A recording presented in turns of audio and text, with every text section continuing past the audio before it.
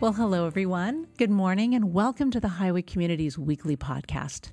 Julie Peterson here, and I am so glad that you're here, whether you're joining us live or after the fact. Thank you for being with us. We'll be taking communion today, and so I invite you to take a moment to find some juice and a cracker or bread, or really whatever it is that you happen to have on hand, and participate with us in this act of remembrance in just a bit. Today, we're concluding our teaching series, Stories of Transformation. Stories are powerful vehicles that God uses to reveal something true and beautiful about who He is and what He does in us, through us, and among us. Throughout the summer, as we've been emerging from the socially distanced and isolating realities of the pandemic, and as we've been reforming as a combined church community, Highway staffers have been sharing our personal life stories.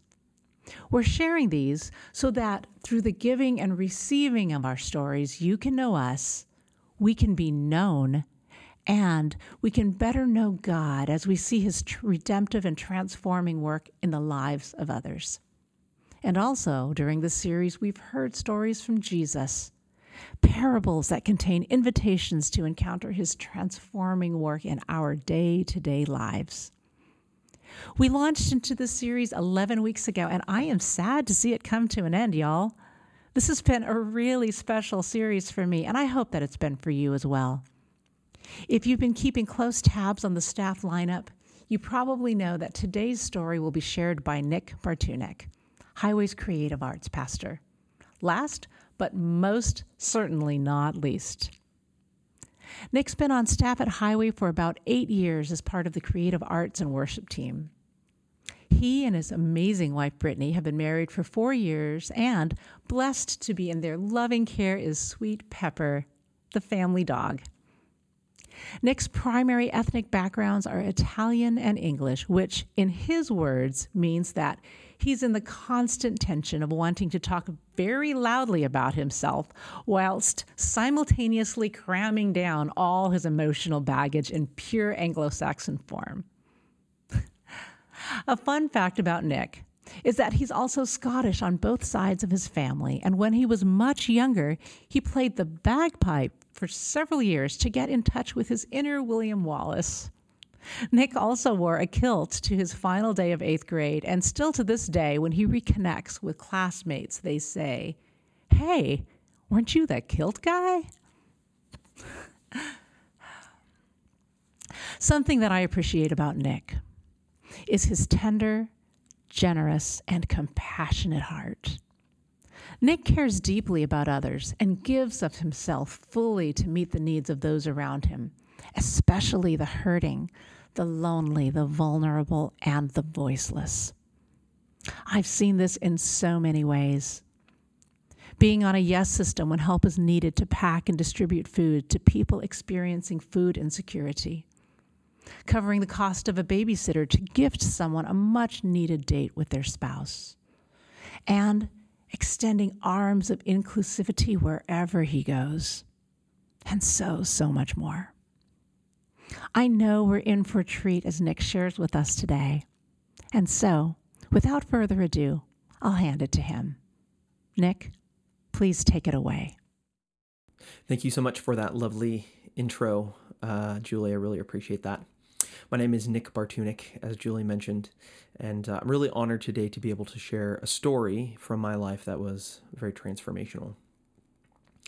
So when I was about 15, I started to get involved in music and eventually started writing my own songs and began performing them and recording and began touring as well with the band. And in that time in the music industry and art world, I fostered a close friendship with a local photographer. We went from doing pictures together to me eventually working for her as an assistant. And during one season of time, this photographer, whose name was Emmeline, actually connected with a really interesting woman named Lana. And Lana was broadly accomplished, to say the least. I still don't know the full story, literally because of national security, but Lana did cybersecurity work with the U.S. government. And I actually remember seeing pictures of Lana, exiting a private jet wearing a bulletproof vest, surrounded by a bunch of guys in suits who looked like they probably worked for the Defense Department. And it kind of looked like they were in a desert setting. So to say that Lana had some mystery about her would be kind of an understatement. And although I never really saw the full scope of things, Lana also owned several businesses and had actually sold several successful businesses and was immensely accomplished in that way as well in business. But yet the most important thing that I really think you should take away from my description of Lana is really this, that, in all the time that I knew Lana, she was incredibly generous and kind, humble, always down to earth, and she genuinely loved life, and she really enjoyed being able to share in that life with others. And whenever Lana had a fashion shoot, which is what usually her and Emmeline would collaborate on, naturally I was there to assist on the shoot. And on one hand, I was this skinny, awkward, kind of ragamuffin looking kid, which is the exact opposite kind of person that was usually hanging out at these photo shoots that I was helping with. Whereas most of the people there were very chic and very cool models who were trying on these like weird high-end boutique fashion outfits. I was probably wearing a very worn out Coldplay shirt with really unkempt hair and acne. And, as a teenager, probably also not smelling very good either. But even in the midst of all that, Lana was truly, my biggest fan and a huge supporter, really, of anything that I did. And she made me feel so seen and so appreciated, even in places where I really was clearly the outsider. And when Lana found out that I was in a band, she would always ask me to play new songs for her and would ask me about what was going on with my band and sort of the music scene in the Bay Area. And during these times, Lana would also say something that has stuck with me since then, which is, Nik, no matter what, don't stop playing music, keep going, don't ever stop. And she said that every time that I saw her, and that had a huge impact on me. Now, eventually, my band was able to accomplish something that was a huge win for us. It was really an amazing opportunity. And naturally, word got back to Lana about this accomplishment. And the next time that I was hanging with her, she said, Nik, I heard about what happened, and I am so happy for you. I am so proud of you. And like many times before she asked me to play a song. Could you sing for me? So Lana walked over to this guitar case and popped out this acoustic guitar, and I played a few songs. And at the very end of this sort of mini performance of sort of VH1 Behind the Music, Lana said, Nik, I am so proud of you and so happy about this opportunity that you've had. And I'd really, really like for you to have that guitar that you're playing as a gift, but also as a celebration of what you've accomplished. And that guitar was well crafted. It was beautiful and much, much nicer than anything I owned thus far as a musician. Growing up, I was very poor. My family really struggled with money, and the idea of owning an instrument, let alone a nice one, was just not in the cards for me, unfortunately. So for me as a teenager, this was like someone basically handing me the keys to a Ferrari and saying, "This is yours now. You can drive this as much as you want." In fact, I was so overwhelmed by this offer that in some kind of awkward adolescent brain glitch, I did one of the stupidest things I think I've ever done in my life, and which is that I defaulted to what I like to call polite mode. And I did the, oh no, that's too kind. I could never take this nice guitar from you. And every fiber of my being at that moment was like, what are you doing, you idiot? Why are you saying no? You clearly want this guitar. And Lana responded, no, really, it's totally fine. I bought it a long time ago. Don't play it. And I think I would be honored if you took it. But I still maintained this bizarre position that I had taken some reason where I didn't accept her gift. So as you can imagine, the rest of that week, I felt great inside, held it together. No, actually, I was constantly kicking myself for what I did. And in a move, I think, really of just pure grace and kindness, my girlfriend at the time could see that I had biffed it harder than anyone had ever biffed in history. And she actually went and talked to Lana and explained the situation and went and picked up the guitar for me. And I came home one day to find essentially a brand new Epiphone master-built guitar. And I just want to emphasize here that for me, this gift was not only immensely sentimental in terms of its meaning, but it was something that, I'd never be able at that time to acquire or afford really on my own. And literally, this represented a second chance that I had to bounce back from a really stupid, dumb teenage decision. And that dumb decision was to say no initially to this gift that I was given. And it was such an impactful gift at that time. And it came at a really special time for me as well. So it was just really amazing to have received that. And so the next time that I saw Lana, I just didn't even really have the words. All I could say was a huge thank you. And I wrapped my arms around Lana and gave her the biggest hug I could manage because I was just so blessed and so touched by what she had done. Then something unexpected happened. About a week later, my girlfriend was talking with me, and we were just kind of expressing like, that was so crazy, and so wonderful that Lana gave me this gift.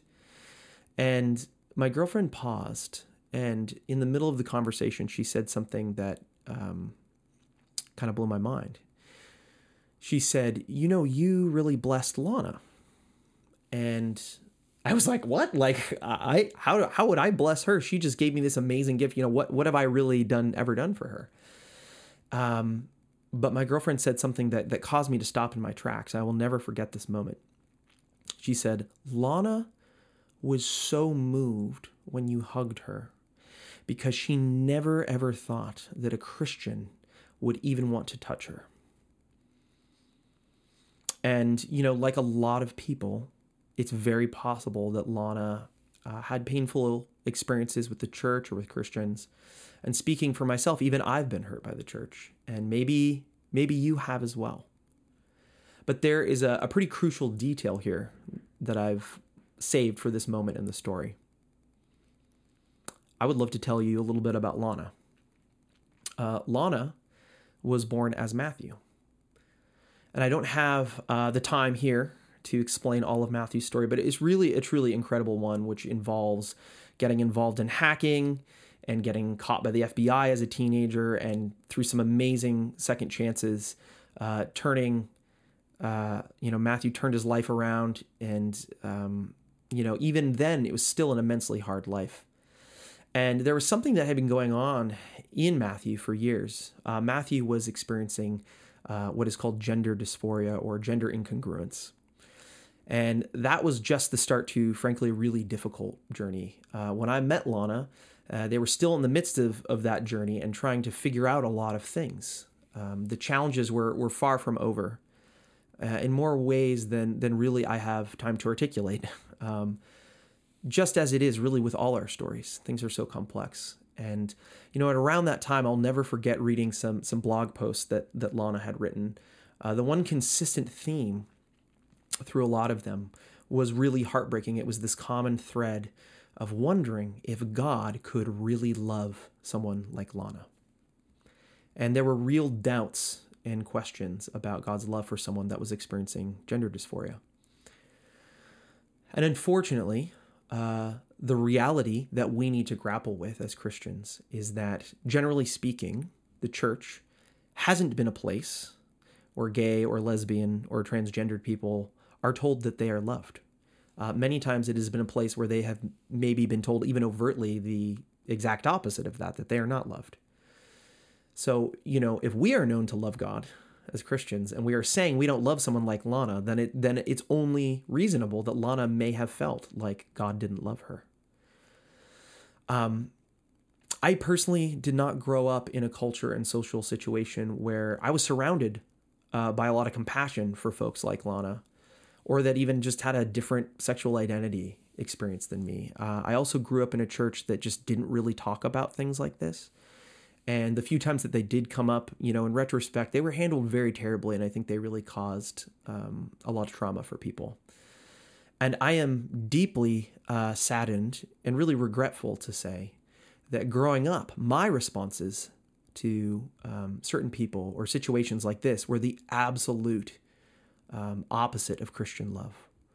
I might not have been holding up signs on the street corner that said that God hated gay people, but the jokes that I made with my friends, the way that I talked about gay or lesbian or trans people was disgraceful, to say the least. There was nothing Christ-like about it, and I did not honor the image of God that they carried, that we all carry inherently, by how I talked about them or how I thought about them. And I think that really, it kind of boiled down to this. Loving someone who felt that different from me was frankly very scary. And I reacted out of a place of fear more than anything. And in a reversal of roles, the crazy thing is that by speaking affirmation and encouragement into me, by giving me this phenomenal gift, even though I was someone that honestly may have felt unsafe or scary to love, Lana was loving me more like Christ had called me to love her. And when I read through scriptures, I see examples time after time everywhere of Jesus intentionally seeking out those in society who are rejected, attacked, and pushed to the edges. And those that were scary to love. And we all know these stories, but we're going to revisit them, and not one by one in detail, but just to look at them kind of as a web of interconnected stories that speak to a broader approach that Jesus had. So in Mark 2, Jesus eats with Levi the tax collector, stepping over a pretty clear social boundary that put Levi off limits to faithful Jewish people. Levi was seen as unclean and was also seen as a political traitor because he collected taxes on behalf of Rome, who were occupying Palestine at that time. In John chapter 4, Jesus, he breaks a social but also a racial boundary by not only speaking with a Samaritan woman, but being alone with her as well. And Samaritans were seen at that time as racially impure and religiously impure by the Jewish community because they intermarried with other tribes and people groups. And in John chapter 8, Jesus defends and actually saves a woman from being stoned who was caught in adultery. She had committed a sexual sin and was the subject to the punishments that the Pharisees were going to give her. But Jesus really turns the tables on everyone, the crowd and the Pharisees, by saying, you without sin cast the first stone. And everyone put their stones down. And in Matthew 8, Jesus speaks with and heals the servant of a Roman centurion. And centurions were a walking symbol of oppression for the Jewish people. They were in charge of soldiers and were in charge probably of, maintaining the status quo. And Jesus, in front of the crowd of Jewish people, and I'm sure many other people, actually praises the centurion's faith in his ability to heal the centurion's servant, saying that I have not found anyone in Israel with such great faith. And I can only imagine what it must have been like to be a Pharisee and to hear Jesus say that there was no other faith like this centurion's. And in Luke chapter 10, Jesus, when asked what constituted a neighbor in the command to love your neighbor as yourself, he utilized the picture of a Samaritan man above a priest and a Levite, helping and caring for a Jewish man who had been beaten and robbed, but ignored by the Levite and the priest. He essentially said that even a Samaritan needed to be loved. So I can't hammer this point home enough. The people that Jesus hung out with scandalized the society around him. It scandalized his religious community. It scandalized his disciples. And there was something safe and easy about the kinds of people that Jesus hung out with. But he was actively engaged in crossing these massive social chasms, seeking out the outsider, and intentionally spending time with the folks that were known as sinners or traitors or whatever negative adjective was being thrown at them. And the thing was that folks like Lana were my Samaritans. They were my tax collectors. They were my, quote, others. But I was the Pharisee. So when my girlfriend told me that I blessed Lana because she thought I'd never want to touch her, in that moment, I felt deeply, deeply convicted. And it started a years-long journey about really, frankly, relearning to love people who scared me or felt difficult to love for one reason or another. And maybe that person was my cranky neighbor or a bully or someone that I just didn't like. And sometimes, the people that were hard to love or scary to love were pretty pedestrian in nature. So here's the question that I ask of all of us, myself included. Who is our tax collector? Who is our Samaritan? Who is our adulterer? Who is our other? And most importantly, are we loving them as our neighbor? In Scripture, the Apostle Paul is writing to the Corinthians, and he says this in chapter 12. Brothers and sisters, strive eagerly for the greatest spiritual gifts, but I shall show you a still more excellent way. If I speak in human and angelic tongues, but do not have love, I am a resounding gong or a clashing cymbal. And if I have the gift of prophecy and comprehend all mysteries and all knowledge, if I have all faith so as to move mountains, but do not have love, I am nothing. If I give away everything I own, and if I hand my body over so that I may boast, but do not have love, I gain nothing. Love is patient. Love is kind. It is not jealous, is not pompous, it is not inflated, it is not rude, it does not seek its own interests, it is not quick-tempered, it does not brood over injury, it does not rejoice over wrongdoing, but rejoices with the truth. It bears all things, believes all things, hopes all things, endures all things. Love never fails. You may know already that the word Christian actually means belonging to Christ, and we do. We do belong to Christ, and we strive to be. We want to be shaped more and more and more to be like Christ, to stand in the holiness that he calls his people to stand in, but also to love those that we find really scary or hard to love. And to really wrestle with this question: why is it hard to love that person in the first place? The tension in this is certainly not lost on God, and it should not be lost on us.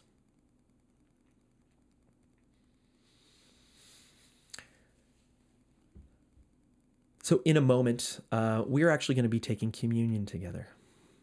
And communion is something that we do as a practice, as a community, to remember Christ, to remember his sacrifice, to come to one common table, to take the cup and the bread together as the body of Christ. So we're going to do that now. And I'll give you a moment to go and grab juice or water or a cracker or a piece of bread, whatever you have lying around. If you weren't able to do that yet, go ahead and do that now. And while that's going on, I would love to just read this prayer out loud over us, and I hope that you will also join me. Almighty Father of grace and mercy, we come before you not holding ourselves up as paragons of perfection, but as your children and people who need your guidance. We need your heart, Lord, to love those around us. Holy Spirit, through your power, would you fill us with the sight to see what we need to see about ourselves? Help us to see how we have not loved others as ourselves and how we have not loved you with all our hearts. Show us how our eyes have been blinded by the scales of society or by the scales we place there with our own hands. Lord Jesus, Christ, Messiah, may we live up to our moniker of Christian through your perfect power and grace. May we truly belong to you today and every day from here until judgment into eternity. In all things, Lord, give us the wisdom, the strength, and security within ourselves to love with a love that transcends cultural definition and boundary and limit. May our fear never hold our hearts back from loving well. We long to be like you, Lord Christ. Amen. And so if you join me, I'm just going to read a brief passage from Luke chapter 22. This is a scene in the Bible where Jesus is sharing the Passover meal with his disciples. And this is the day before he heads to the cross. And it's an important one for us because it's where we see communion given as a gift to the church by Christ himself. And he took bread and gave thanks and broke it and gave it to them, saying, "This is my body given for you. Do this in remembrance of me."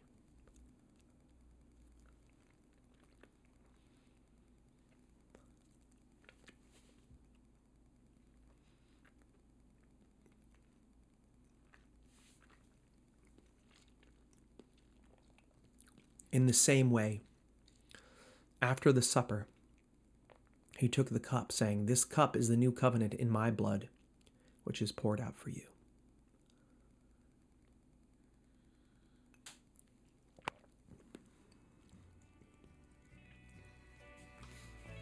Thank you so much for being here with us online. Blessings on you this week.